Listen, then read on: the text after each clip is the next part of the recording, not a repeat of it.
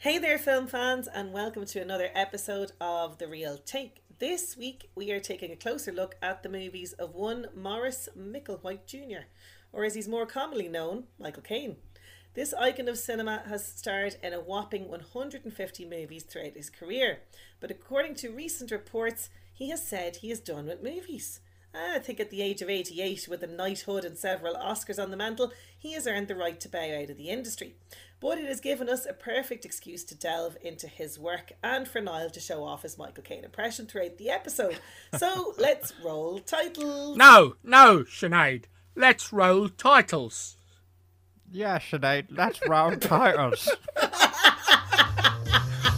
Sit down and grab a glass. Sinead, Ross and Niall have made a podcast.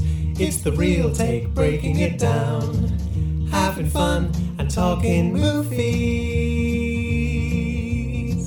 Fa-da-da-da-da-da, talking movies. Yes, it is The Real Take, the podcast by film fans for film fans. Please do like and subscribe to The Real Take wherever you get your podcasts and never miss another bloody episode. Oh dear. It was pitiful. Yeah, That for our sorry. Australian I listeners. hope the 88-year-old Michael Caine is not listening to this because hope he will not. unsubscribe. He will unsubscribe. Maybe we could just edit in all of your impressions of him instead. Well, let's just say, Michael, if you do listen, you're going to hear some very complimentary things, mostly, Yes. in the podcast today. dodgy impressions aside. Yes. Yeah. But look, the reason we kind of decided to kind of delve into this was recent reports of him kind of saying, look, I'm done. I'm 88. I think it's time that I bow out now and kind of I've done all I can in the movie business. But I don't know. I think, are we skeptical? Is he just going to not do any more? Is he going to maybe pop up as cameos or little small parts here and there? Yeah, I mean, I remember, like, he has said this kind of in the publicity junket for his new film, which is called Bestseller, I think, in which he plays a famous author who goes on a publicity junket with a young publisher played by Aubrey Plaza, who people would know from Parks and Rec. Obviously, people are kind of asking him kind of about his career and stuff, and he's kind of said, I'm kind of like just being in my house now. I don't really, and at 88, who can blame him? But I don't think he's definitively, I think that's been interpreted as I'm out, but I'm not sure. I don't believe it. I think we will see him again. Yeah. I know, Sinead, you're a big fan of raising the pension age until people kind of pass away, even if they don't want to work. Which is commendable, so fair play for that attitude. Yeah, and Michael Caine probably is a big fan of that as well. He would say, work until you drop. Yeah. Yeah, but it could be a case of like when Aerosmith were doing their final tour, and then they did their final tour part 2. It could be a case of that where, you keep trying to leave and they keep dragging you back in. In with the promise of money. Well, this is Well, it. I don't think he needs money now at this stage. No. Oh, you can never have enough, says Scrooge McDuck. We've all seen Tenet, have we, at this stage? Oh, yeah. There was a very real sense of his cameo because he's like the latter part of his career has had a huge resurgence with working with Christopher Nolan, and that scene that he had in Tenet, when I saw that, I was like, oh, this is kind of his swan song. This is going to be the last that we see him, because the character is given reverence that really is due to the actor as opposed to the character. Look, no offense, but in this world where someone is claiming to be a billionaire, Brooks Brothers won't cut it. I'm assuming I'm on a budget. Save the world, then we'll balance the books. Can I recommend a tailor? I'll manage. You British don't have a monopoly on snobbery, you know. Well, not a monopoly, more of a controlling interest. Could you box that up for me? Certainly not.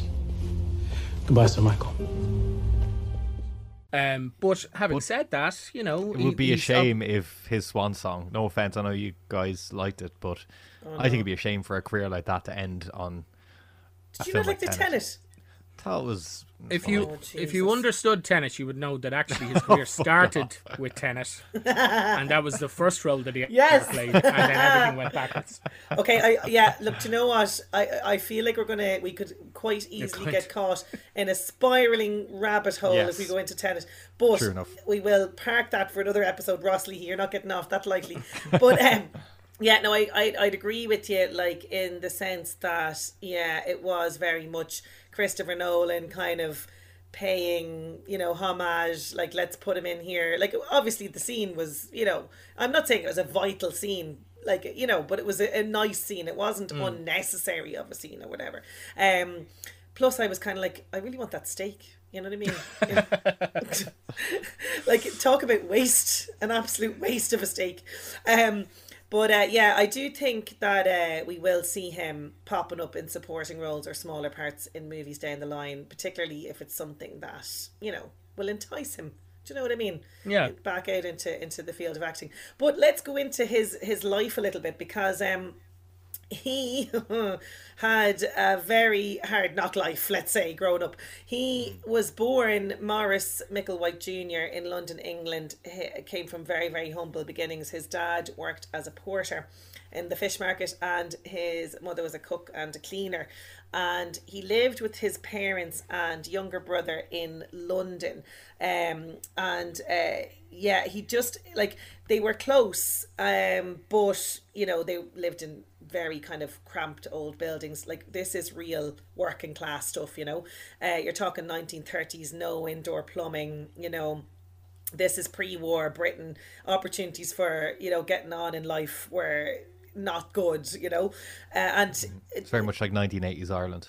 Yeah, and early in his life, the discomforts of poverty were joined by the terrors of war, because he was only 6 years old when Britain entered World War II, and of course his dad was immediately called up for military service, and he wouldn't see his dad again for 6 years. So look, at this is, for families at this time, with mothers at home on their own, particularly working class families, like, they were forced really to kind of grow up too quickly, shoulder the responsibility of being sort of the men of the house. I mean, like, even so young, you know what I mean? And of course then, with everything happening in London, nightly bombings, Maurice was actually sent to live with another family away from the city in the countryside, and basically he himself and I think it was his brother was sent, but they were so grossly neglected by the host family, they would, like, just leave for days at a time, locking them up in a cupboard until they returned. And then when his mother discovered kind of the condition he was being kept in, obviously she got him out of there. But apparently this situation left him profoundly claustrophobic throughout his later life. Their old home then was severely damaged in the bombing, so they moved slightly up in the world to a neighbourhood known as Elephant and Castle that was in South London, and it was kind of, a move up in the world for them, but still very sort of substandard. They did have indoor plumbing and a small garden. They tried to kind of create as stable a life as they could outside. But he really kind of, I suppose, gained solace in the neighbourhood youth club, and he had originally signed up to play basketball, but was soon drawn to the club's drama classes. Why? Because there was girls there, of course. But once inside, he did actually fall in love with acting and theatre, and he started out performing in, plays in the youth club, and then this, idea of acting and could this, be something that he would pursue as a career was the seeds of it, let's say.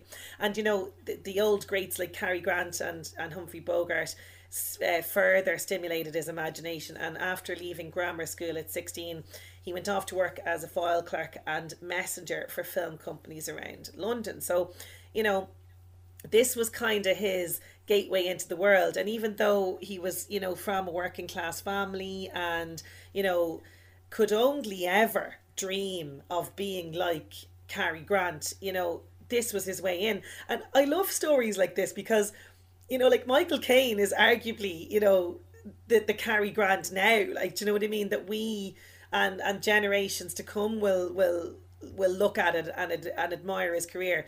But of course, real life intervened violently. He was called up for national service at age 19, sent to Korea, where the UK had joined the US, and really, like, you know, like anyone sent off to war, you know, certain death kind of was imminent kind of thing. But he did really, after that and surviving everything there, he resolved to make the most of his life in the years ahead, and to really, you know, once he returned to England, head off and get into the theatre and, you know, really try and make a name for himself. But, you know, that unmistakable Cockney accent, you know, he had a lot of obstacles in his way, but he decided to really make a go of it.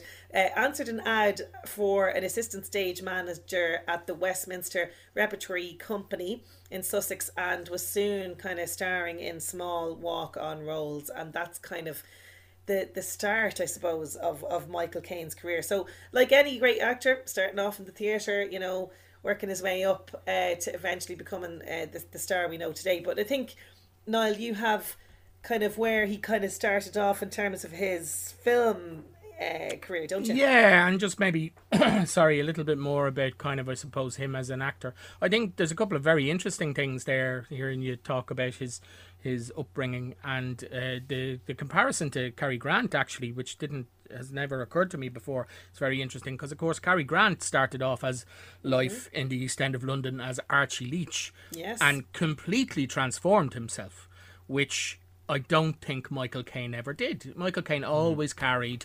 Cary Grant went to America and became the epitome of suavity and urbane upper class, whereas Michael Caine always carried his roots with him, I think, in all of the parts, even when he did play kind of higher status or upper class characters. Yeah. You know? And that's very interesting. And just the idea then as well, you've got all of these actors kind of coming up at the same time. Like, you've got Richard Harris and Peter O'Toole and Richard Burton and people like that, who all went to, like, RADA, went to drama school, got places in there, you know. So in a way, although none of those they all came from humble beginnings, but that's the posh way into acting, if you like. You go to drama school, whatever. Michael Caine, very different, joins a repertory company, which, for people who don't know, these are companies that just travelled around England and would do like 5 different plays in a week in a small town. And, you know, in one play you'd be the porter in Macbeth, and in the next play you'd be Henry V or something like that. So it was a real, if you like, a practical apprenticeship on what it was like in the theatre, as opposed to the more academic, I suppose. If you go to RADA, you're teaching, you're learning the craft in a different way. But we alluded to it at the start, I think, that everybody can do an impression of Michael Caine. Or, well, some people can. But I think undoubtedly the person who does the best Michael Caine impression is Michael Caine himself. It's wonderful, actually, sitting here and listening to you talk, because, yours is the most impersonated voice in the business, isn't it? Oh, yeah, everybody does. I can do it. Can you do it? Yeah. Hello, my name is Michael Caine.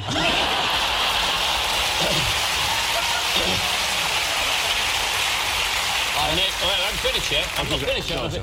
Not many people know that. I sound like this bloody moron. And the reason I think that he does it so well is that it's very easy to forget how good an actor he is when you're watching him do a Michael Caine impression. Because like an actor that we talked about in a previous episode that we featured and put a spotlight on, and an actor that came up at the same time as Michael Caine through the 60s, and an actor that came up in slightly the same way, didn't go to drama school, practically just kind of got cast and went straight into films, and an actor that became a great friend of Michael Caine, and also I think an actor that although I really admire their work, I maybe don't want to get talking to him in a pub, is the late Sean Connery. And also, like Michael, I don't know if I got talking to him in a pub, if we get on, I don't think he'd like me very much. But they are very different actors. I think we all enjoyed Sean Connery, the episode that we saw and the movies that we saw, but I think we would all agree that Sean Connery's range is very different than Michael Caine. I think Michael Caine has a much wider range, and this is sometimes the what blurs the lines between movie stars and actors.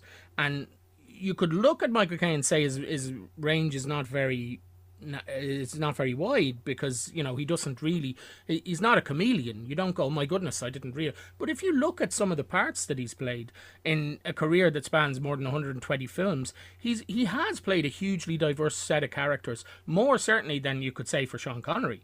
And he has also, like I say, brought that upbringing with him. So although he's kind of best known for playing this stereotype of a tough Cockney, he's not ever been afraid, I don't think, in any of the roles he's played, to be vulnerable on camera and stretch himself and change how people perceive him, if you like. So would you like a masterclass in the best way to maybe approach an impression? Because I think we all think we have it in us, but there's a few tips I can give you, if you'd like. So first of all, we're going to do young Michael Caine, right? Yes. So for young Michael Caine, it's very important. Are you right-handed, both of you? Okay. Yeah. So you take your left hand. Okay. Oh, it does, yeah. Very important. You take whatever is your less dominant hand, right? Yes. And you point your finger and you speak very slowly, like this, and you emphasize every word. So can I see that? And the pointing is very important. Actually, it does help you get in the frame of mind. I'm not sure if it'll help with the accent, but I certainly let's feel more Caney. Sinead, you can go first. No, you go. The floor is yours. What do I don't want to say the thing about blowing the doors off. I want to say something different. Okay, well, what should I say? There's literally anything you can say. Well, I actually know, because Peter Sellers does an impression of Michael Caine, because apparently Michael Caine has this real fondness of quoting obscure facts. And Peter Sellers has this thing where he says he does a Michael Caine impression where he names a fact and goes, "Not a lot of people know that." So I'm going to try to do that. What I'm hearing is a lot of talking and a lot of practical Michael Caine. So in honor of the great man who didn't go to drama school and there wasn't a lot of talking, it was just do it. Just do it, Ross. Did you know that it takes a man in a tweed suit 5.5 seconds to fall from the top of Big Ben to the ground? Now, there's not many people know that. That's good. It's not bad. You got the he got a little rural England there at the end. Not a lot of people know that. Yeah. I mean, to be honest with you, Ross, very good. The simpler you can keep it, the better. What you've done there is you tried to do a Peter Sellers. Okay. But what I wanted you to do was do a Michael Caine. So from me, it's a no. It's a no. Are you in the X Factor? Is this like the... This is Michael Caine X Factor. This is Michael Caine, the X Factor. Okay. So come on now, Sinead, and tell us about your, I don't know what to your say sick also. dog at home. My sick dog. And that's why we all... Okay, you have to go. Well, how about you tell us a random fact. I really hope bit of trivia. I really hope that my journey doesn't end here because of my sick dog. Yeah. Do you mean a random fact about Michael Caine? No, a random fact, because apparently he has this great love of reciting now bits of I'm trivia. on the spot trying to think of a fact. See, now you're overcomplicating things. Just tell us what you had for your tea. That's all you need to go. Today, Niall, for my tea, I had lamb. You had a nice bit of lamb. I had a nice bit of lamb. I don't know. Did you have any mint sauce? No mint sauce, but I did bloody lick the plate. You went Australian at the end. I know. I keep going Australian. I can't do it. It's too hard to do. Yeah. Okay, well, you might have an easier time with later Michael Caine. Okay, we've had younger Michael Caine. Okay, this is later Michael Caine. This is kind of Christopher Nolan Batman era, you know. And this is when he gets. Oh, look, you're already into it. Okay, he gets very emotional, but the emotions have to keep down. I won't bury another Wayne, Master Wayne. I won't do it. I buried your parents. I won't bury you. So, Sinead, I think you can go first since you seem to have a handle on it there. Lost it. I won't bury another Wayne, Bruce. Master Wayne. Push them down. Push the emotions down. I can't do it. Okay. Right, Ross, it's really yours now to win, because I have to be honest, that was terrible. It was awful. So remember, it's like a yawn. You're yawning, and the words are hard to come out. As I walk through the valley of the shadow of death, that's motherfucking Teresa or something. And realise there's nothing left. I can't do it. No. Okay, no, you're not going to get any points for impersonations of Michael Caine. You will get all the points, Niall. But you know, you are a trained actor. Come on now. I think the reason why we're doing this is so you can show off your Michael Caine impression. It really is. We're the trained monkeys here. I often suggest episodes that allow me to do the impressions, and the very few impressions I can do. So look out for our Jimmy Stewart retrospective coming soon, and it's gonna be great. Jimmy Stewart, it's gonna be fantastic. Anyway, look, back to Michael Caine. I can do my only impression that I can do is Janine from Ghostbusters. Do you know what I mean? That's my gold kind of good spot. You know. Yeah. Excellent. or Emma Stone doing an impersonation of Janine from Zombieland. Oh, right. Okay, so this is the podcast where we talk about the few impressions we can do. Yes. If you've just tuned in, let's get back to Michael Caine. So, in terms of, as you mentioned there, and he had gotten this, fantastic career in theatre, really kind of learning his craft, kind of the working class man's way, let's say. So, what is his big break then?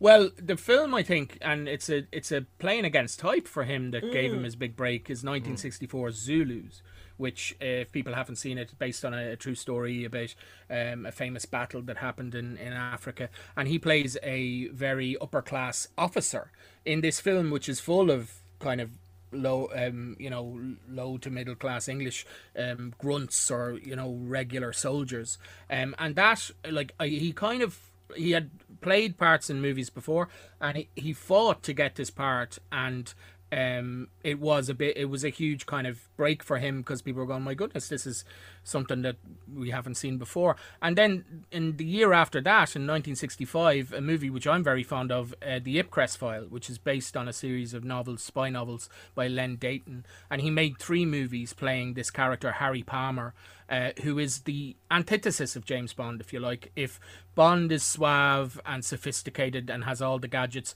Harry Palmer is a man in a trench coat with National Health glasses who, is badly paid, lives in a bedsit, and just gets completely, screwed over by his bosses all the time. And then the year after that, of course, which he was then nominated for playing Alfie in the movie version of the play Alfie. And I suppose the interesting thing about that is he was living with Terence Stamp at the time, and Terence Stamp had originated the role on stage, so the two of them were up for it. Now, I think it would be a very different film if Terence Stamp had been cast in that. Terence Stamp is a great actor. I think this is where I thought, Caine has this hard edge, but he can play this vulnerability. So if you had Terence Stamp, I think, in the film version of Alfie, you wouldn't get this softer side to him. Then he made a couple of more Harry Palmer movies in the late 60s. And in 1971, he keeps kind of having these movies that have become iconic, I guess. Yeah. Get Carter, which I'll be talking about a bit later on. And one of my favourite movies, again, based on a play in 1972, Sleuth. And Sleuth is a real gem of a film if you haven't seen it. It is a two-hander. It's basically Michael Caine and Laurence Olivier, and they're the only 2 people in the film. There was a much less successful remake in the 2000s, in which the roles were reversed, if you like. So Michael Caine took on the Laurence Olivier part, and Jude Law played the part that Michael Caine had played in the 70s. The Man Who Would Be King, I think I keep recommending that movie to you. I don't know if you get a chance to see it yet. based on a Rudyard Kipling book, in which he starred with Sean Connery, directed by John Huston. A really good adventure film. It's bound to be on over Christmas, so if you do see it, kind of come up in the listings, definitely watch it. And, you know, by the 80s then, we kind of get into a different part of his career, if you like. He started off the 80s in 1981 with Escape to Victory, which is the kind of the World War II prisoner of war film starring him and Sylvester Stallone, and it's about a soccer match and how the inmates of the prisoner of war camp managed to escape. The prisoners managed to escape during this soccer match. Again, directed by John Huston. As not a big soccer fan, I have to say, I don't even know if I've seen it all the way through. I don't know how good it is. And then 1983, probably, this is what I would call, we're getting into now the character actor, the serious actor part of his career, as opposed to the film star part. With Educating Rita, which we'll be talking about now soon.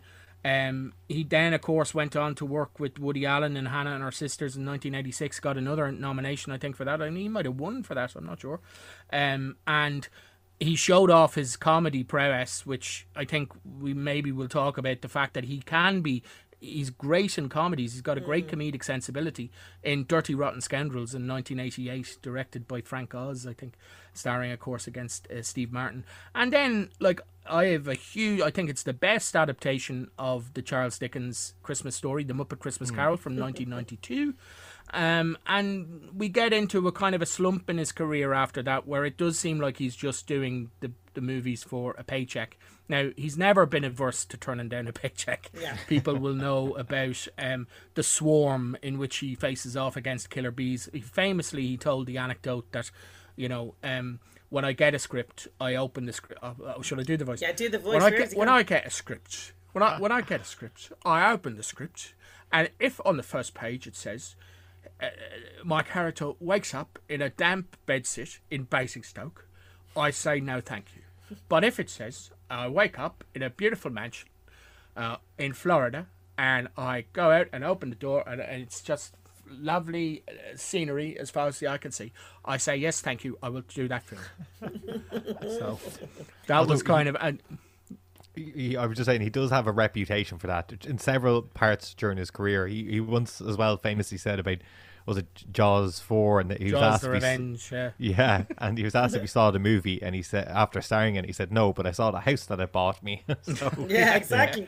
Like, this is a guy who's been a jobbing actor since he was from a very young age. Like, as we were saying, he starred in well over 100 movies, and if you look at when his acting career properly, like his film acting career properly took off, he was in an uncredited role in 1950, but say 1956 was the first year when he started really working as an actor on films. And in the 65 years that have passed, he's been in a movie every year bar 7 years. On most of those years, he starred in multiple roles. So he starred in a number of different movies. Like in 1958, they would have been kind of small roles, but he starred in 6 movies. And this has kind of kept him going, because even if you look at recent years, say for the likes of 2015, for example, he starred in 3 movies, 2017, 3 movies, 2018, 4 or 3 movies as well. So it's something that he's constantly been in movies.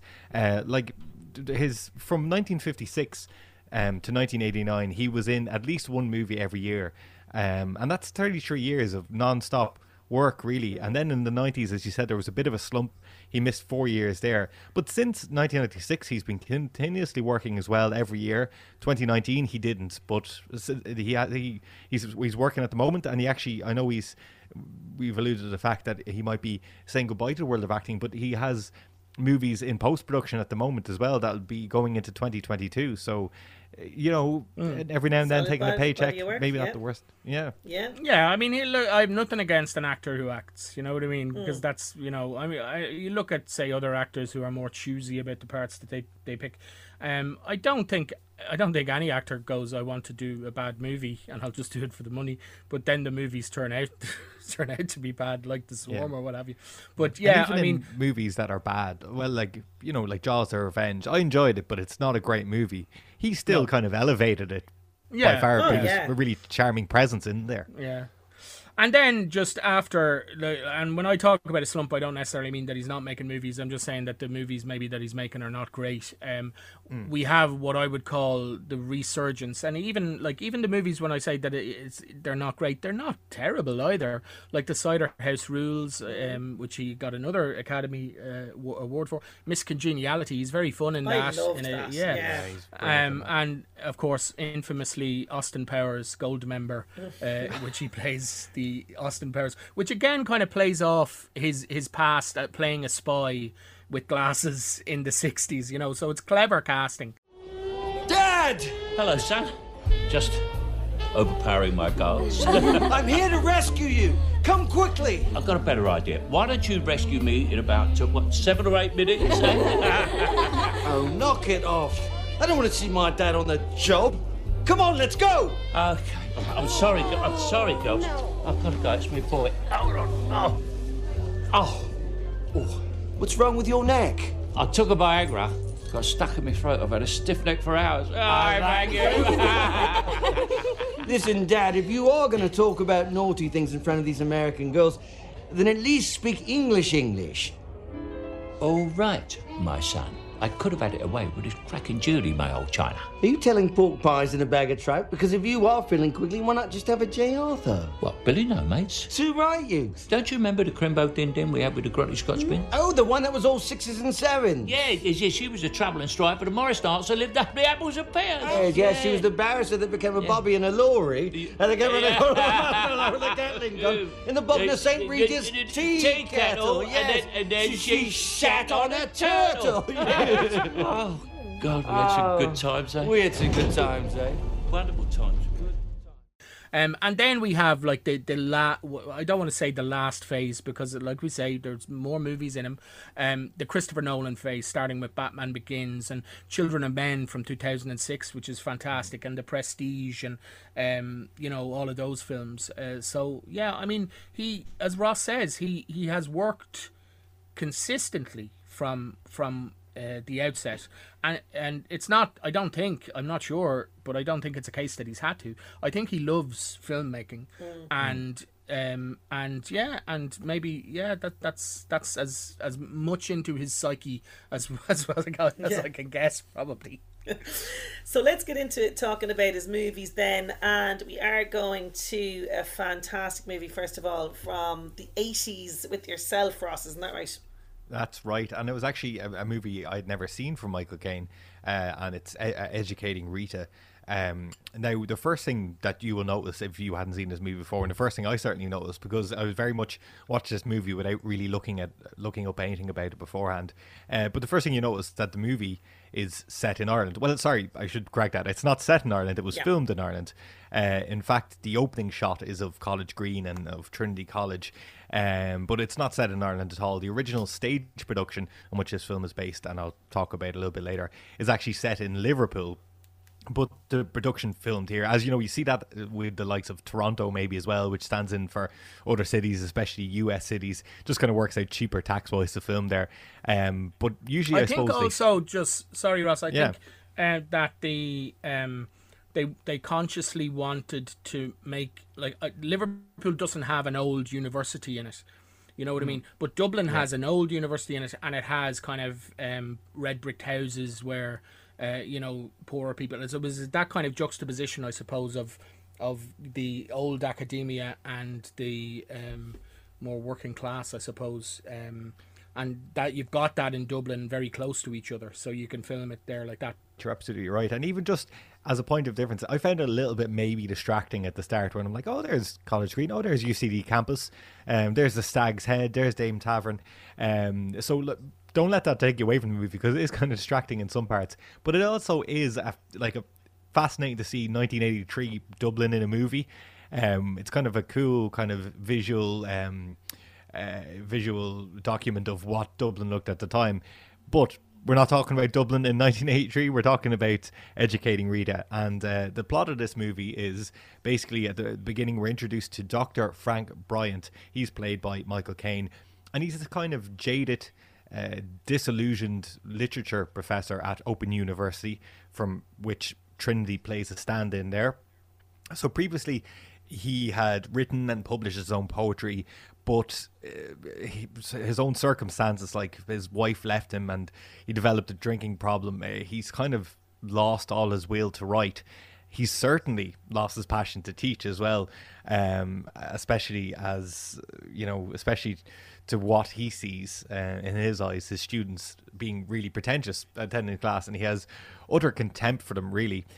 He spends much of his day drinking on the job, scoffing at academia in which he's part of, and casually not really teaching his students much.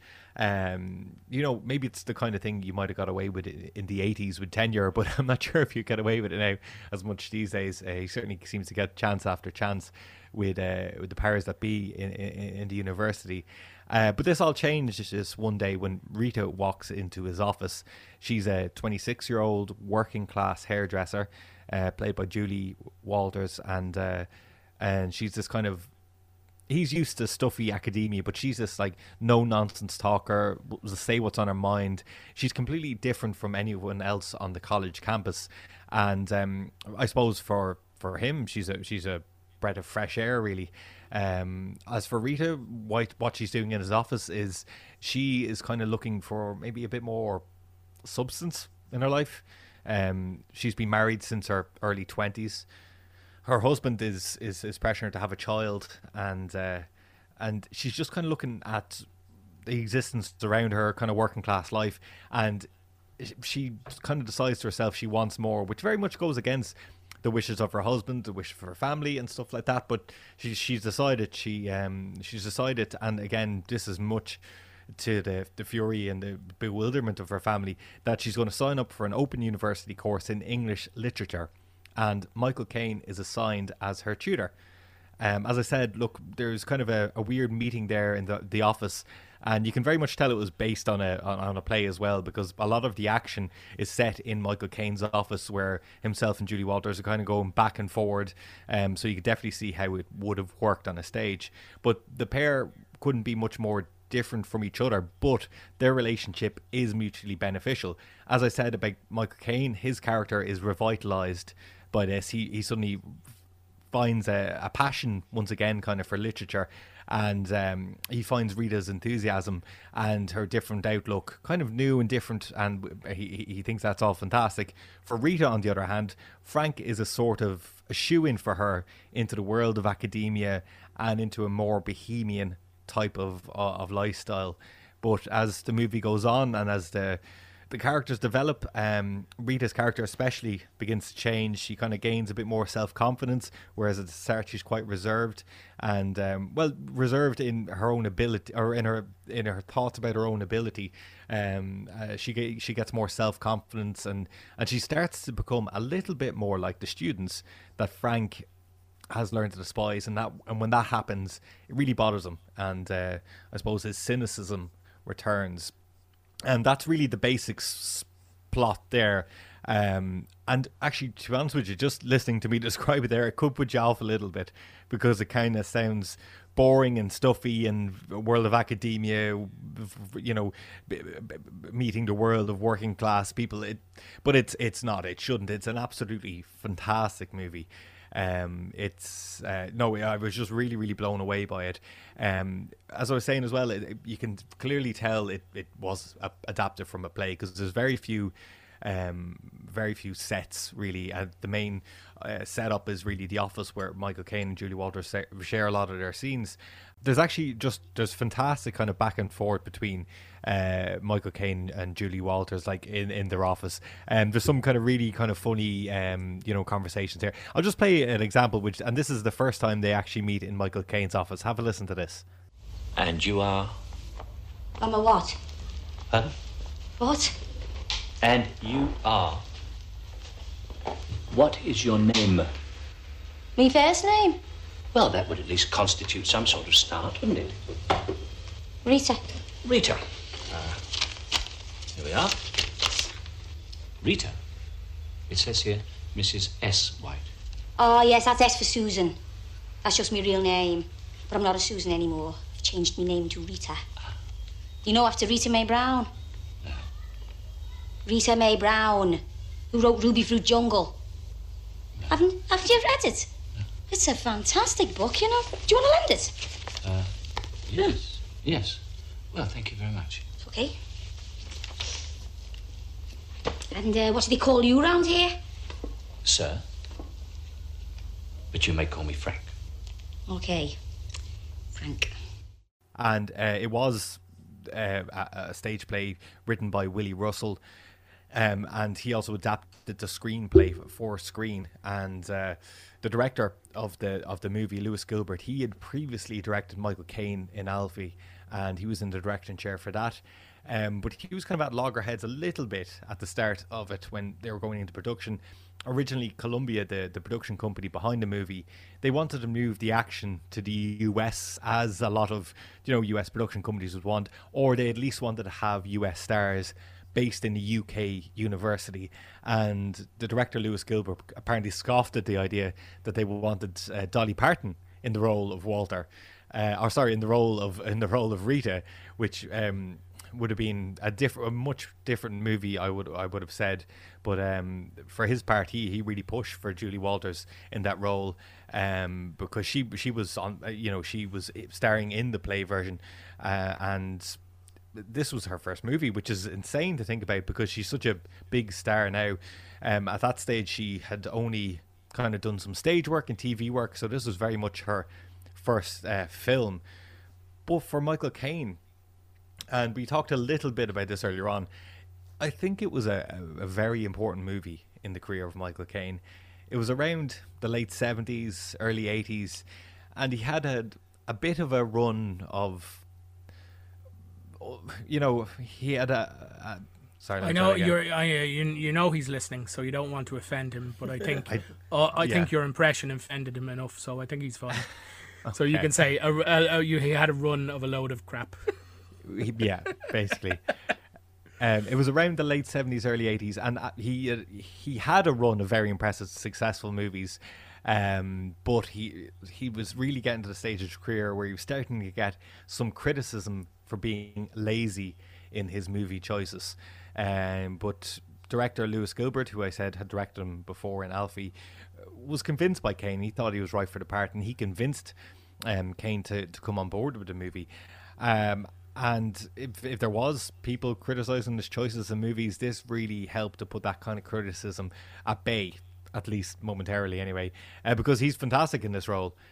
He has said in interviews that he considers his role to be his best, and I have to say it's definitely a contender for me. He won a BAFTA for it, he was nominated for an Oscar, but more importantly I think it gave Caine a bit of a shot in the arm, reminded him and reminded people around him that he really still had a lot to offer, because like when you look at this film, and you guys have both seen it, right?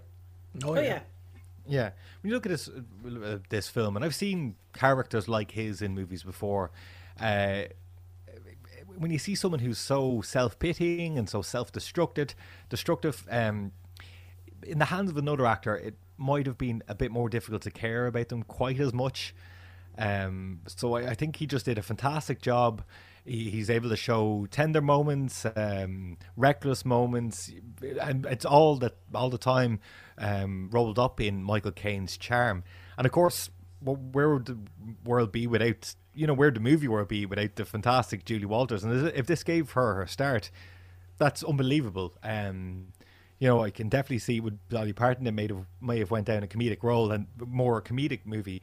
And that being said, this movie is very funny as well. But there's more to it in that. Like Julie Walters, she's playing working class woman, not happy with her lot, slightly embarrassed about herself and her upbringing. And clearly this movie was released when it was a very much a different time for women as well, with very different expectations, maybe even especially for working class women. So there's a lot wrapped up in this movie. We have the class struggles, Julie Walters coming from a working class background, meeting this world of academia, but it really shows that, like, and this is especially the case with one of her later flatmates, that just because you might have you might be more educated, or you might have more money, or seemingly be more in touch with the arts and culture and stuff like that, that you might be happier.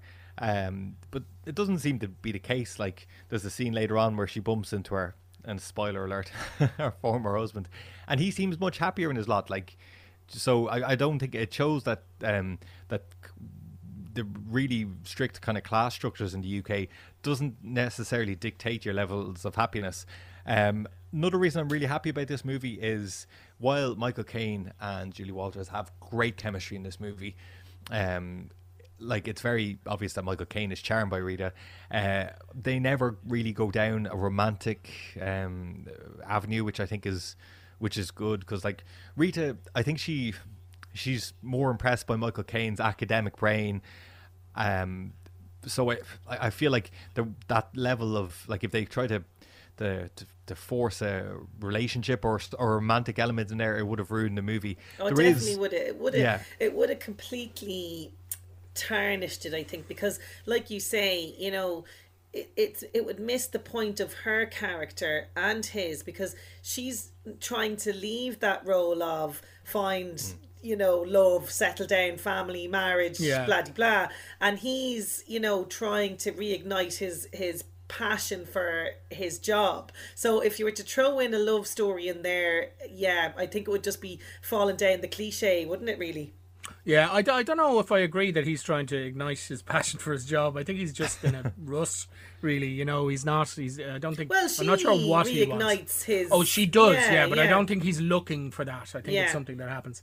I mean, I think it's worth saying that Willie Russell, the playwright that wrote the original stage version, has always written fantastic women. Apart from Rita, he had great success with Shirley Valentine. Which again was turned into a movie a couple of years later. I think Educating Rita is probably his best play, but I'd absolutely agree that if there was a romantic subplot, that sounds like something out of the Dolly Parton version. Yeah, you know. Yeah, doesn't it? With Burt Reynolds as Frank. Yeah. But no, it's a brilliant performance, and I always remember that, and you can see it on YouTube. Michael Caine did a couple of acting for camera masterclasses. For BBC, I think, and I think they're on YouTube. You can still see them. The quality is very VHS from around this time, but he talks about acting drunk on camera, or just acting drunk generally, and which he does a lot of in this film. And I remember him explaining it, going, somebody who's drunk doesn't want people to know that he's drunk. You know? So if you look at it's always trying to stay in control and stay in command of yourself, even though the fact that you're sloshed out of your head. And he really is brilliant at that. A story I heard of Audrey Plaza say about the movie that she just made with him, Bestsellers, is that during cuts he would keep giving her tips about acting for camera, and he would go, for your close-up you want one eye on me because you're talking to me, but you want one eye on the camera so you can look at the camera. And she was going, how do I do that? I'm not an iguana. But she said it actually worked for her. So, you know, look out for that, because I think he's a hugely technical actor. I think he has, because of all of the movies that he's made, he's picked up these tricks. You know what I mean? Tricks is not the right word. Techniques. Through the year, you know. And this is a great example of a movie. Certainly when he has to play Frank in his cups. You can really see he does it so convincingly, and he's not one of those actors like Richard Harris and Richard Burton who had a hell-raising kind of thing. I'm sure he likes a drink, but you know, there was never that. And in fact, I think him and Richard Harris are were I should say, they didn't get on because Caine was like, well, this is a job, you should be professional, you can't be going out to the pub before coming in to film the next day or whatever. You know, actually, as you mentioned that, there's not much scandal, there's not much kind of all of his private life all over the place. Michael Caine, and like, you don't get that from him at all. Married for a long time to Shakira Caine, his wife, who he met on The Man Who Would Be King. I think he might have been married before that, I'm not 100% sure as well, but his second wife, and they were together, I think, or they still are, I'm not sure. I think they are still together, yeah. But like that, it's interesting, isn't it, that you bring up that, because, you know, unlike his contemporaries, he wasn't kind of, you know, making headlines for the wrong reasons, let's say, you know. I think his falling out with Richard Harris was some of the reason why he might have opted to go for this movie as well, because apparently that falling out happened around this time, and as you said, he criticised Richard Harris for his hell raising and his drinking, and Richard Harris kind of threw back the criticism that, as I mentioned earlier on, oh, you're just taking roles for the money, you know. Yeah. So I think maybe that might have encouraged him. While I'm doing Orca, the killer whale, which yeah, Richard Harris was just jealous. He couldn't actually be in a Jaws movie. He had to make a Jaws knockoff. But yeah, like it was a fantastic movie, and you sometimes forget how good an actor Michael Caine is. But in this, he was just absolutely fantastic. I will say, in some ways, I thought that maybe he might have had a point. Was there any part of you think that maybe Rita was using him to kind of catapult herself in academia a bit? Maybe not at the start, it wasn't her intention, but it certainly seemed maybe by the end, or maybe she just outgrown him a little bit. Although there's a bit of redemption in there. But yeah, great movie. If you haven't seen it, it's a Michael Caine essential, I'd say. Really is. I want to rewatch it now after hearing you talk. Yes. If only to go, that bus doesn't go down that route. Yeah. Well, actually, speaking of which, there was a few. I mentioned at the start about that's why it's weird seeing Dublin, because at the start I wasn't sure about where it was set. For all I knew, it was set in Dublin, so I was like, oh, it's Dublin. But then you see weird moments where you're like, all right, everyone's speaking in English accent. Dublin's a stand-in for somewhere. Yeah. But then you saw street signs. Do you know? And I was like, well, they're Dublin street signs, even the blue look of them and everything. I was like, all right, so it's in Dublin, but there's just a lot of English people around. Sure, we've had a history of that. But then you see like a phone box and it's red, or a letterbox, and you're like, okay, they're in England. But then you see a bus with Beaumont on the front of it and driving by. But I think the reason they chose Beaumont because it's kind of British, doesn't it? Yeah, it could be anywhere. And Beaumont, there's no Irish translation, so a lot of times you'd see on a bus, done, whatever, and then it'll have the Irish translation above it. Beaumont doesn't have one, so they probably just didn't have to worry about it as much. Yeah. No, it is. It's fantastic, and it's one of those ones, like you mentioned there, the fact that that's Julie Walters' very first movie is pretty amazing as well. Talk about starting off strong in your career. Yeah, she really did. So moving from kind of, I suppose, Michael Caine, the dramatic actor, to Michael Caine, the comedian, because as you rightly said, Niall, there's a lot of movies in his repertoire, a lot of different kinds of movies where he is playing that kind of slapstick comedy kind of stuff, Yeah. And this was your suggestion for me to watch, and I'm so glad I did, because it's just daft. It's without a clue, and it poses the question, what if Sherlock Holmes the detective was merely a creation thought up by Watson, the real mastermind of the duo? So in this movie, you have Ben Kingsley. He plays Dr. Watson, a physician by day, sleuth by night, solving crimes under the assumed identity of Holmes. So Sherlock Holmes is a fictional creation that Watson has made up, and he appears as a character in a series of short stories published in the Strand magazine. So he conceives of Holmes as a way for him to solve crimes kind of incognito, because he's a serious doctor, medical professional. He can't be kind of seen really to be dabbling in this sort of stuff, so he's viewing his detective work as merely a hobby and doesn't want the attention that it would bring to his medical career. However, when reading that the public demand to actually see this infamous Holmes, he has this brainwave to hire a bit of a has-been stage actor. How dare you? Reginald Kincaid, played superbly by Michael Caine, and he basically memorises tries to memorise the doctor's detailed instructions, and try to convince the public that he is indeed Holmes. However, he does lose the run of himself, and he completely oversteps boundaries with Watson, who fires him. And there's kind of this, it's the great dynamic really with and this is what's so wonderful about both of them, because I think both actors bring out the best in each other, Ben Kingsley and Michael Caine.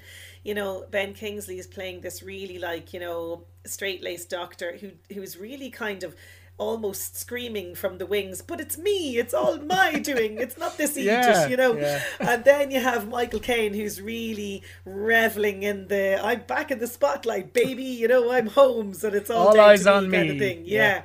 And actually there's a great scene, so they call, it's like a press conference, and they've solved kind of the case, whereas Scotland Yard kind of were still scratching their heads about things, and they're outside their offices, and there's a bit where Watson is going to launch into how they've solved their powers of deduction solved the case, and basically Reginald almost pushes him out of the way to take over as Holmes, and it's really brilliant because he completely puts a reporter, a kind of an obnoxious reporter in his place.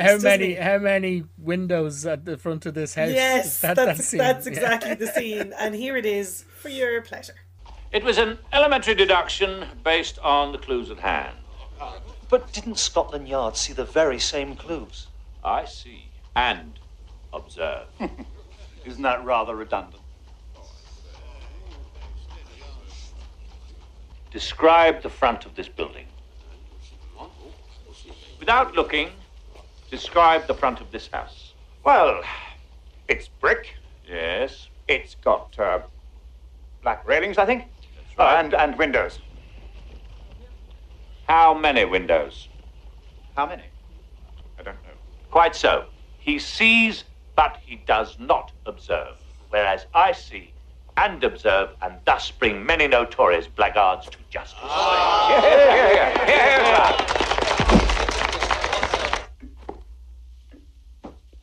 Did I put that reporter in his place? Just for the record, how many windows are there in the front of this building? I haven't the foggiest idea. And then, of course, at the end of this, Watson's like, as a matter of interest, how many windows are there, and he's like, I haven't a bloody clue, he's Australian. He's still Australian. Yeah, sorry. So you have, and this is the great thing about Sherlock Holmes, and I am a fan of Sherlock Holmes. I like the reimaginings as well. Like, I do love Jude Law with Robert Downey Jr. I like this back and forth dynamic duo, arguing with each other, poking fun at each other, breaking up and making up again, and all of this that goes hand in hand with Watson and Holmes. Yeah, it's total bromance. It really is. But with this, Watson decides then, of course, to write Holmes out of his stories. He's disgusted with this now, and he wants to replace him with a new character that he calls the Crime Doctor, which is based on himself. But of course, the public hate the character, the Crime Doctor, and when Watson attempts to investigate a crime of arson at a warehouse, he quickly finds that nobody is willing to share information with him. They love the charismatic Holmes, don't you know? Where's Mr. Holmes then, Dr. Yes, Watson? Where's absolutely. Mr. Holmes? Is he Carl? Well, we better wait for him before we tell you any vital information.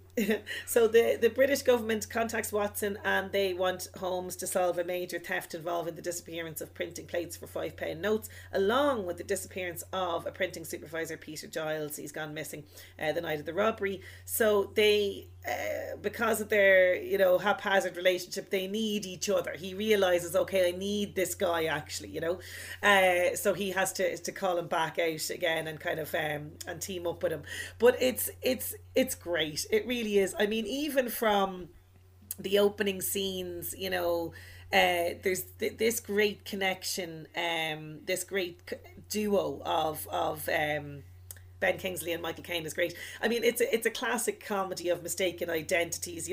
Watson was the smart one. Holmes is made up. It's twisting this idea around of what we know of Sherlock Holmes and Watson, and it's great. And I'm all for a period set caper. Rump. Now look at. Had Ben Kingsley and Michael Caine not been in the movie, I don't think it would have worked as well. This is where she spoils one of my favourite films. No, I'm not gonna spoil anything at all. No, I promise you now. But had they not been in it, it definitely wouldn't have worked as well, because it really is all about the chemistry.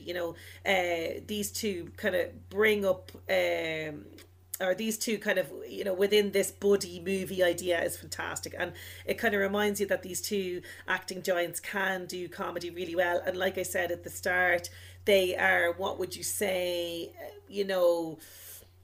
very, like, they don't outshine each other. They give each other room to perform. Do you know what I mean? And it's very much, this is your bit and I'm going to play into this, and then this is your bit. It's very complimentary kind of thing. However, it's not enough. The plot does veer towards being utterly silly, It does feel a little bit like a TV movie. Like, it does have that look about it. But, I think really it's just not reaching its potential. The premise is great. It's really inventive. The duo is great. But the mystery element for me, and the plot, the twists and turns and what's going on here, that's not there for me. And that's what you kind of want in a Sherlock Holmes movie. But in saying that, this is still really worth a watch. It's still very, very enjoyable. And I'm glad that I watched it. I think without a clue, definitely, it's a good 3-star, like you like to say, Niall. Yeah, and had you heard about it before? Because No, I think not one at of the all. reasons, for me, it's a real, and I think I've told you this when I recommended it, it's one of the movies, if I'm sick or if if I'm not feeling well, I put it on, it always puts a smile on my face, Yeah. I mean, from the opening scene, which takes place in a museum where they foil a museum robbery, and the opening scene is almost as you're watching it, like an actual, you think you're watching an actual Sherlock Holmes film. Yes. Like a proper straight one. Yeah. Until the very last minute where where everybody leaves and Watson takes his hat off and starts hitting Holmes with the hat. And Holmes goes, "What did I do? What did I do? I said everything that you told me to say." And then you realise you're in for something completely different. Ross, did you have a chance to see it as well? Yeah, I've seen it as well. I thought it was absolutely What did you think? I loved it as well. Like, the plot does get silly, but I can totally see its merit of it's kind of movie where the plot doesn't really matter. You're kind of won over by the easy charm of Michael Caine, and I think himself and Ben Kingsley have a great back and forth as well. And I think, we mentioned this before, I think Michael Caine has a great head for comedy. I just think he really excels in comedy. He's able to play those roles to perfection. So yeah, I really, really enjoyed it. It's definitely a Sunday morning kind of movie, as you said. Yeah, seek it out. Yes. I want to watch it again now, just like Educated Reader. You could have a double feature, a Michael Caine double feature. Absolutely, yeah. Or maybe a triple feature, because you could round it all off now with the movie that you're going to talk about, which is with a very different performance. We've gone from comedy, we've gone from serious acting Michael Caine in Educated Reader. We've gone from comedy acting Michael Caine in Without a Clue, and now we're going for what would you say, action acting Michael Caine, I guess, for want of a better word. Not that he's not doing some fantastic acting with a capital A in it. So I am going to talk about Get Carter from 1971, directed by Mike Hodges. And it was Mike Hodges' first film. Mike Hodges would later go on to direct Flash Gordon, which is a completely different movie. But it stars Michael Caine as Jack Carter. And it also stars an actor called Ian Hendry, who's very good, and Britt Eklund, among other kind of luminaries of the 70s British cinema. It's based on Ted Lewis's 1970 novel Jack's Return Home, and it follows Michael Caine's character Jack Carter, who is a London gangster, and he's not the sort of man that you want to cross. Carter's brother ends up dead. He travels to Newcastle to arrange the funeral and becomes more and more convinced that his brother was murdered. So he delves into the seedy underbelly of the Newcastle underworld, all the while carving a bloody trail of revenge in search of his brother's killer. Now, for people who haven't seen this film is a bit like Ross is saying about a lovely snapshot of 1984's Dublin or Liverpool or wherever Educated Reader was. This film is 50 years old and it shows its age. Now, what I mean by that is it is as much a snapshot of the Newcastle of the 70s as it is a cinematic masterpiece. Fans of Geordie Shore and Anton Deck, this Newcastle is not something that you would recognise. It's not the Newcastle of hen parties and nights out, but it's a Newcastle of a poverty that has ground the people who live there into a grey, unendurable existence, if you like.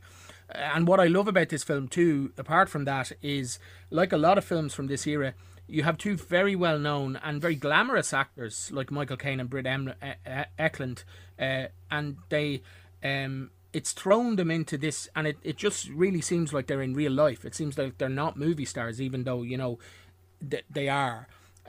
So you've got them in the same frame as these really sour-faced people in bed sits and old men in pubs who aren't actors, and they've just, because they have an interesting look, they've been asked to come in, and they're in, you know, people in betting shops, and the one of the plot points of the movie based around what at the time would have been called a stag film, which is basically a porn film, and people, you know, these horrible men watching it. I was reminded actually of this movie when I saw Last Night in Soho recently, which covers some of the same ground as this, if you like, although it's much more cinematic, I suppose. Last Night in Soho, this is a very cinema verite look to it.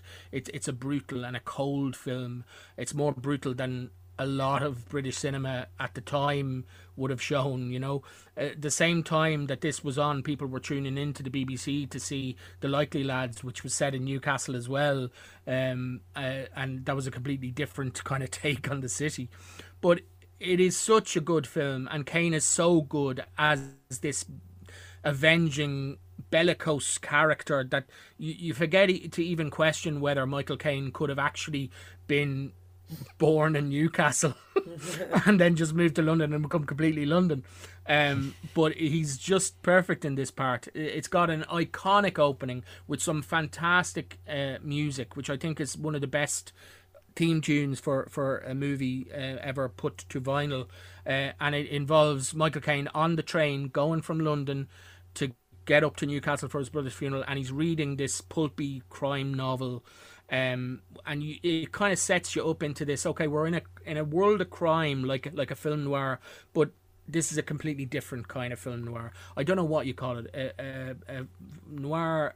So there's neo noir, and you know, there's sci-fi noir. This is like red brick smog noir, if you like.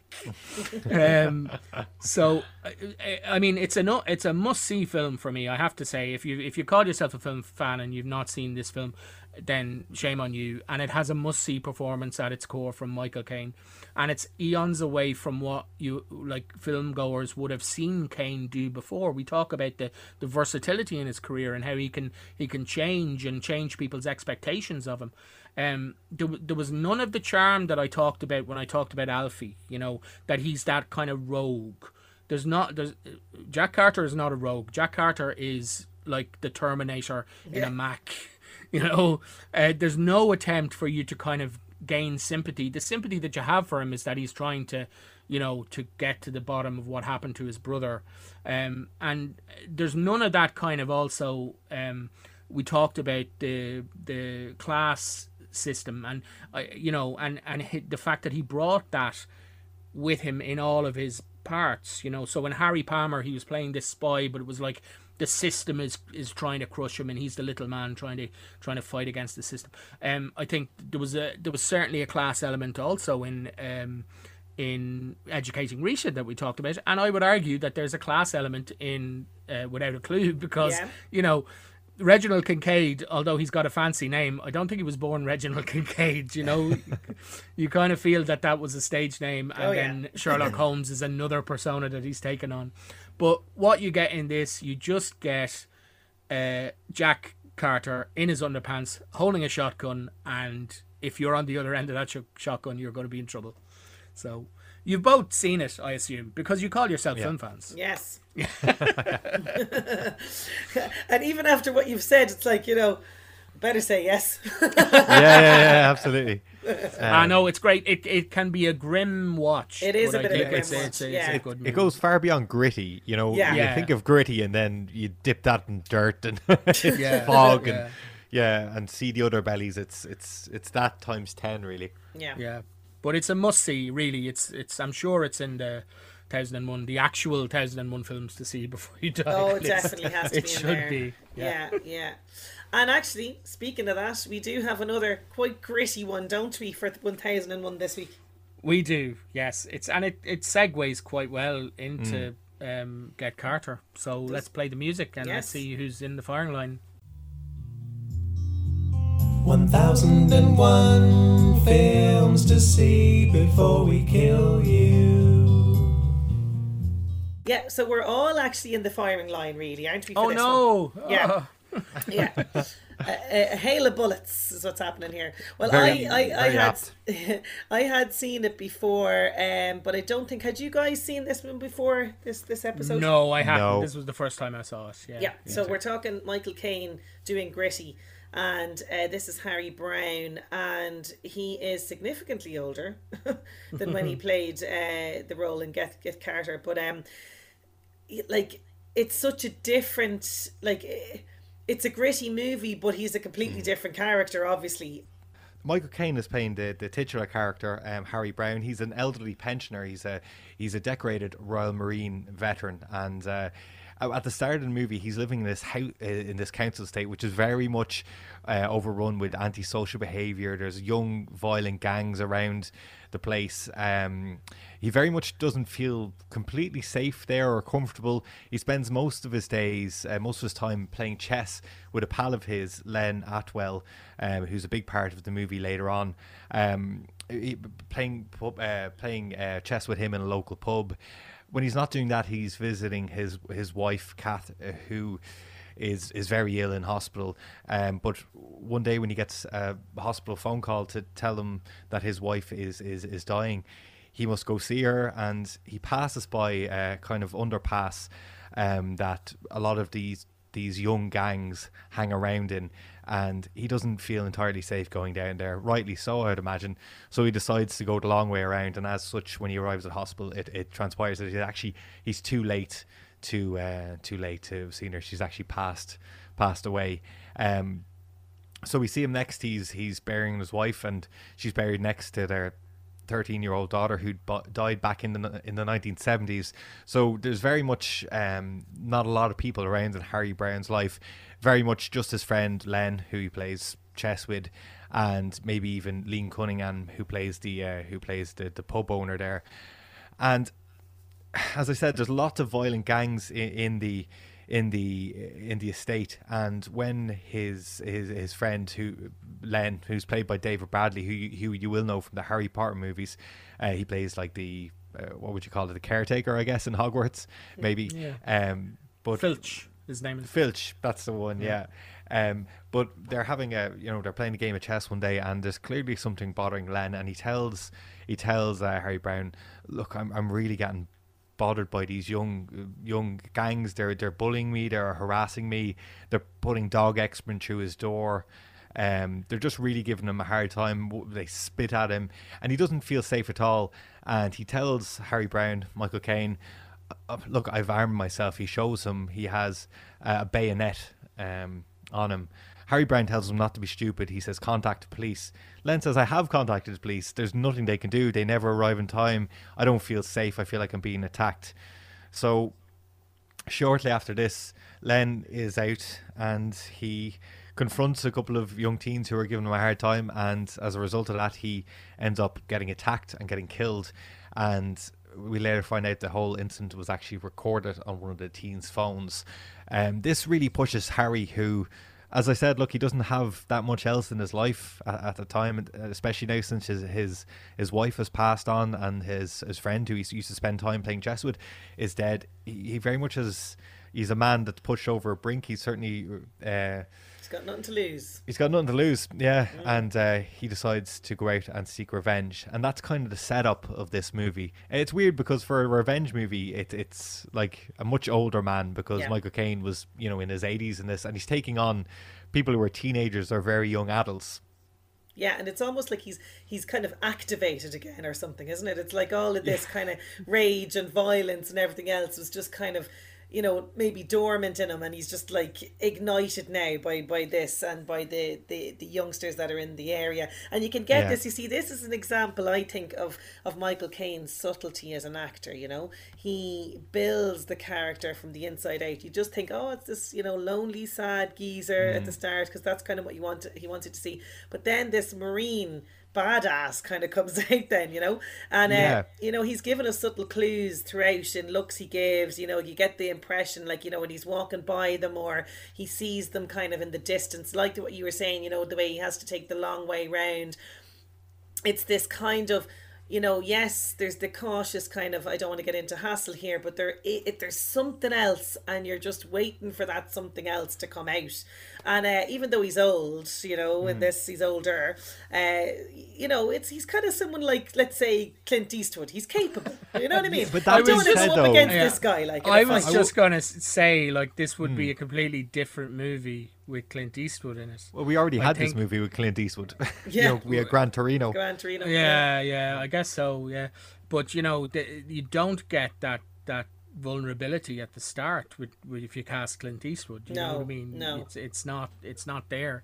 And that's the thing that Caine is so adept at like we say earlier on, he's never been afraid to show a vulnerable side when it's needed. And that's, I think, one of the better things about this film, that you do see those early scenes and you see a man that, you know, he has this history and you're aware of it, but he's in a different part of his life, and this interaction with this crime on where he lives and the loss of his friend, as you say, Sinead, kind of makes something in him activate something that was there from his past. I mean, there's a joke in an early season of The Simpsons where a film critic, Jay Sherman, reviews Death Wish 9, which is the latest film in the Charles Bronson Death Wish series, which never existed because Death Wish only made it to Death Wish 5. Fans of Death Wish will know.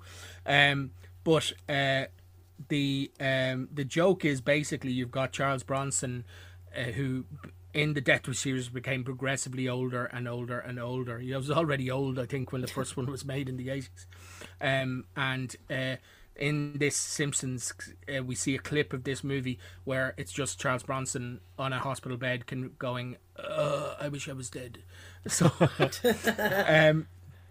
you know, I wonder, I don't think the writer-director of Harry Brown, Daniel Barber, had seen that, but maybe he did. But this is a very different take on the aging vigilante story, isn't it? You know, and as we say, it has a bit in common with Jack Carter, although he's much older.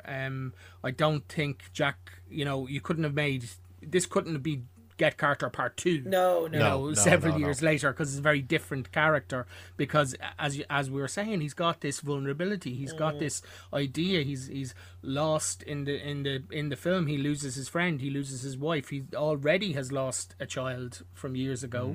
And so much of it is about him just waking up, going through the motions of what his daily routine is, you know. And it's the director really cleverly kind of focuses in on that before unleashing hell in the second half of the movie. Yeah, because you know what, there's a scene, and maybe we might play a little bit of it, but there's a scene where he's buying the gun, you know, and he's in this absolute hellhole, and there's a girl passed out, possibly about to die from a drug overdose, and this crazy tattoo freak shooting heroin into his ankle, and a sort of manky-toothed, bare-chested scumbag trying to tell him how badass he is, going through the various merchandise and all this kind of stuff, and you're just going, Michael Caine, get out of there, you know what I mean? You're not the place for you.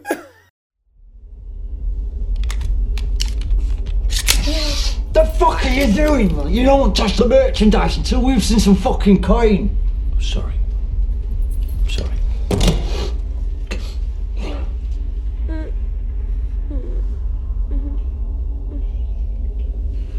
Hey, you sure she's okay?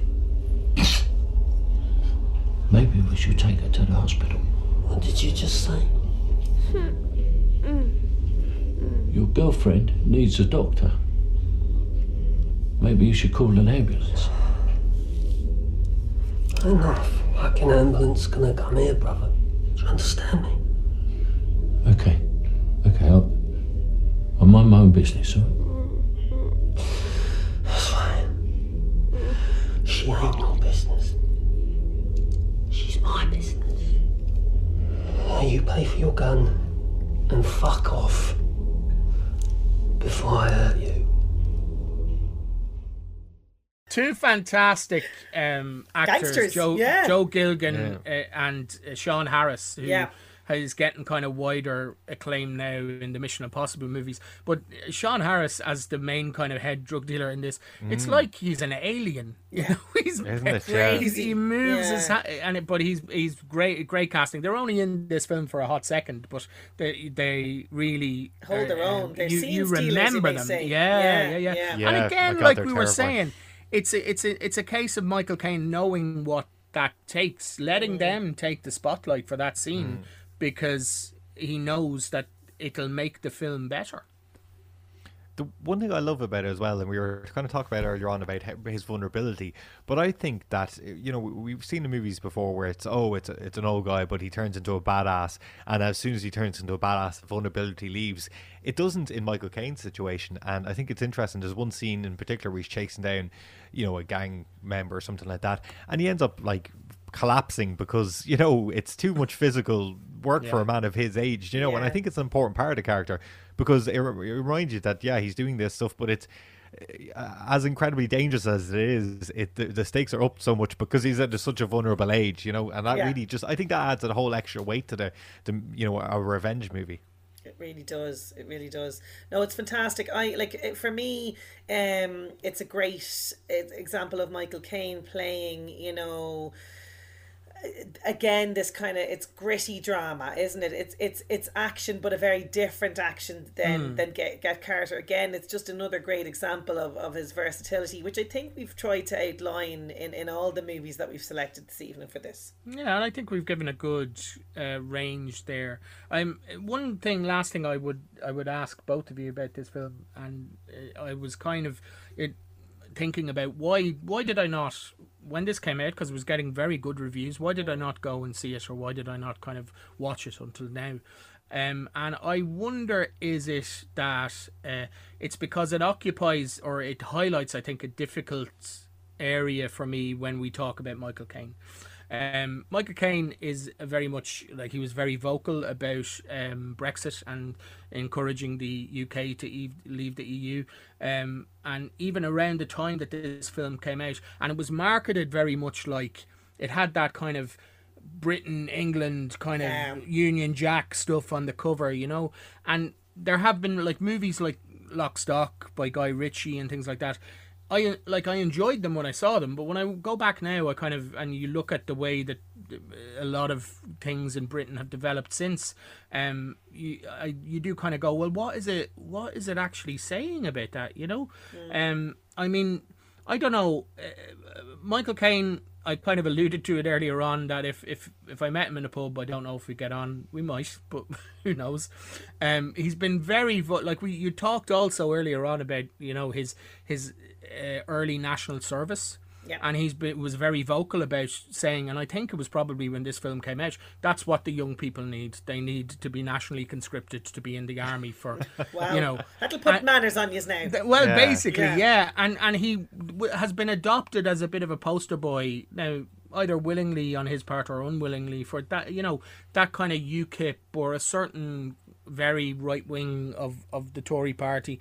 But, you know, like I say, and we said the same with Sean Connery, it's important to remember that just because you can admire somebody's work on the screen, it doesn't necessarily mean that you have to believe or endorse everything that they believe. Yeah, I'm very much about separating the art from the man or the person, definitely. Yeah. Plus, Michael Caine's 88 years old. You find me an 88-year-old who doesn't think that young people could do with a national service spell. Ed Asner, God bless him. Ed Asner passed away in the last year. He was staunchly left wing until his death. I'm sure he would say, no, that national service is possibly not the way to deal with the problems of young people in modern society. Could you imagine, in all seriousness, right? Could you imagine young people today going out to war and they'd be fucking Instagramming #war, you know, like, I mean, seriously. I'm sure we'd be just as useful as any generation that was forced into a war. Hang on, wait, are you saying we? Are you saying you're a young person, Ross? No. I know you're the youngest. No. You're the youngest person on this. 30, whatever you are. Do you know what? I'm probably near enough to aging out of the army at this stage. To be honest. Sorry. Yeah. You. Well, that's actually, you know, it's a bit of a bright side. They can't draft me. No. Yeah, you are the young ingenue of this podcast, all right. But I think the army are going. No, we'll wait for another 18-year-old. Yeah. Okay, all that's left is to murder a scene. It's time to murder a scene. So the scene that we are going to murder is, of course, a classic film starring Michael Caine. It's the 1969 British comedy caper, The Italian Job, telling the story of Charlie Croker, who's the leader of a Cockney criminal gang. He's just been released from prison and has heard that one of his friends attempted a high-risk job in Italy under the nose of the mafia, but looks out, let's say. So Charlie takes over the job, which is to rob 4 million in gold, using 3 Mini Coopers, a couple of Jaguars and a bus. So he attempts to bring the city to a standstill and steal the gold and escape.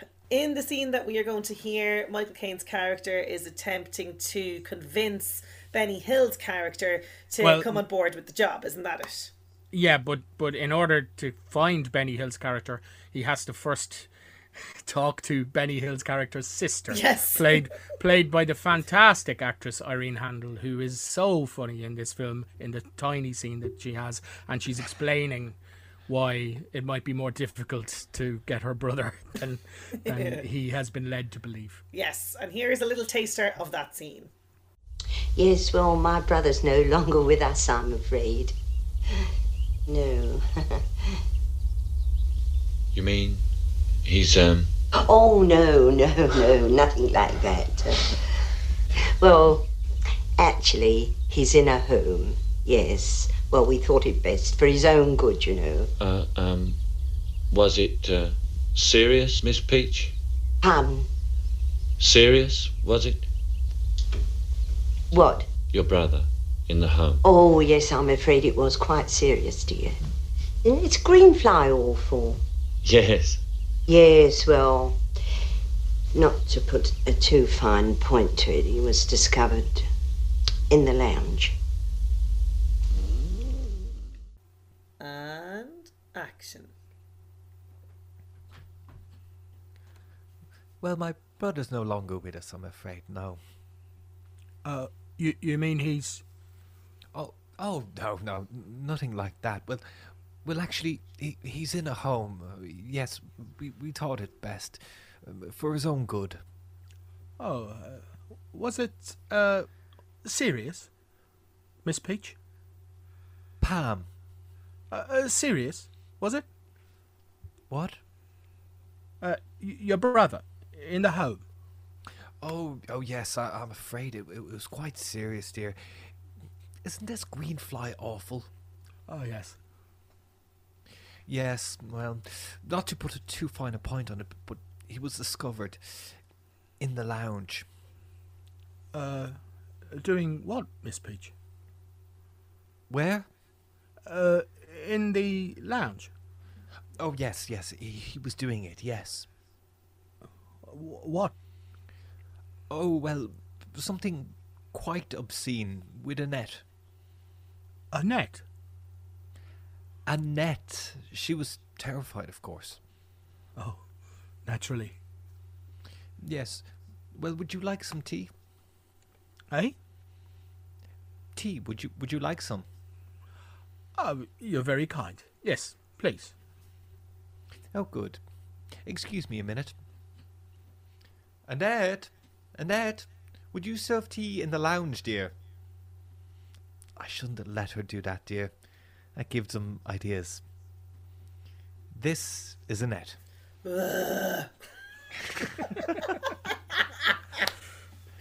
Annette, that's my starring role. The Oscar goes to... Yes. You know, sometimes it's just like 2 minutes of screen time and give them an Oscar. Yeah. So yeah. I think you guys, Ross is the old lady. Well done. I feel like I drifted in and out of a terrible English accent, and then just to my own voice by the end of the scene. You did what's in the industry. It's known as a Kevin Costner. Oh yes, Kevin Costner from Prince of Thieves. You just go, I'll attempt it at the start, but we'll see how it goes. Yeah. Oh, that's another episode. I feel writing itself there. Well, we hope you enjoyed our look at some of the great Michael Caine's work. He is one of the greats of cinema, and it just goes to show you should never give up on your dreams. Just look at where Michael Caine or Maurice Micklewhite came from. Till next time, film fans, bye. See you at the movies. You're only supposed to blow the bloody doors off. Oh, that's good. That's the good, best. yeah. You got there End at on the a high end. note. Sit down and grab a glass. Sinead, Ross and Niall have made a podcast. It's the real take, breaking it down. Having fun and talking movies. Fa-da-da-da-da-da, talking movies. You have been listening to The Real Take, presented by Sinead Brassel, Ross Leahy and Niall O'Brien. Our music was provided by actor, artist and musician Will Guppy. You can find him on Instagram at will.guppy, and you can find us on Twitter, Instagram and Facebook at The Real Take Podcast.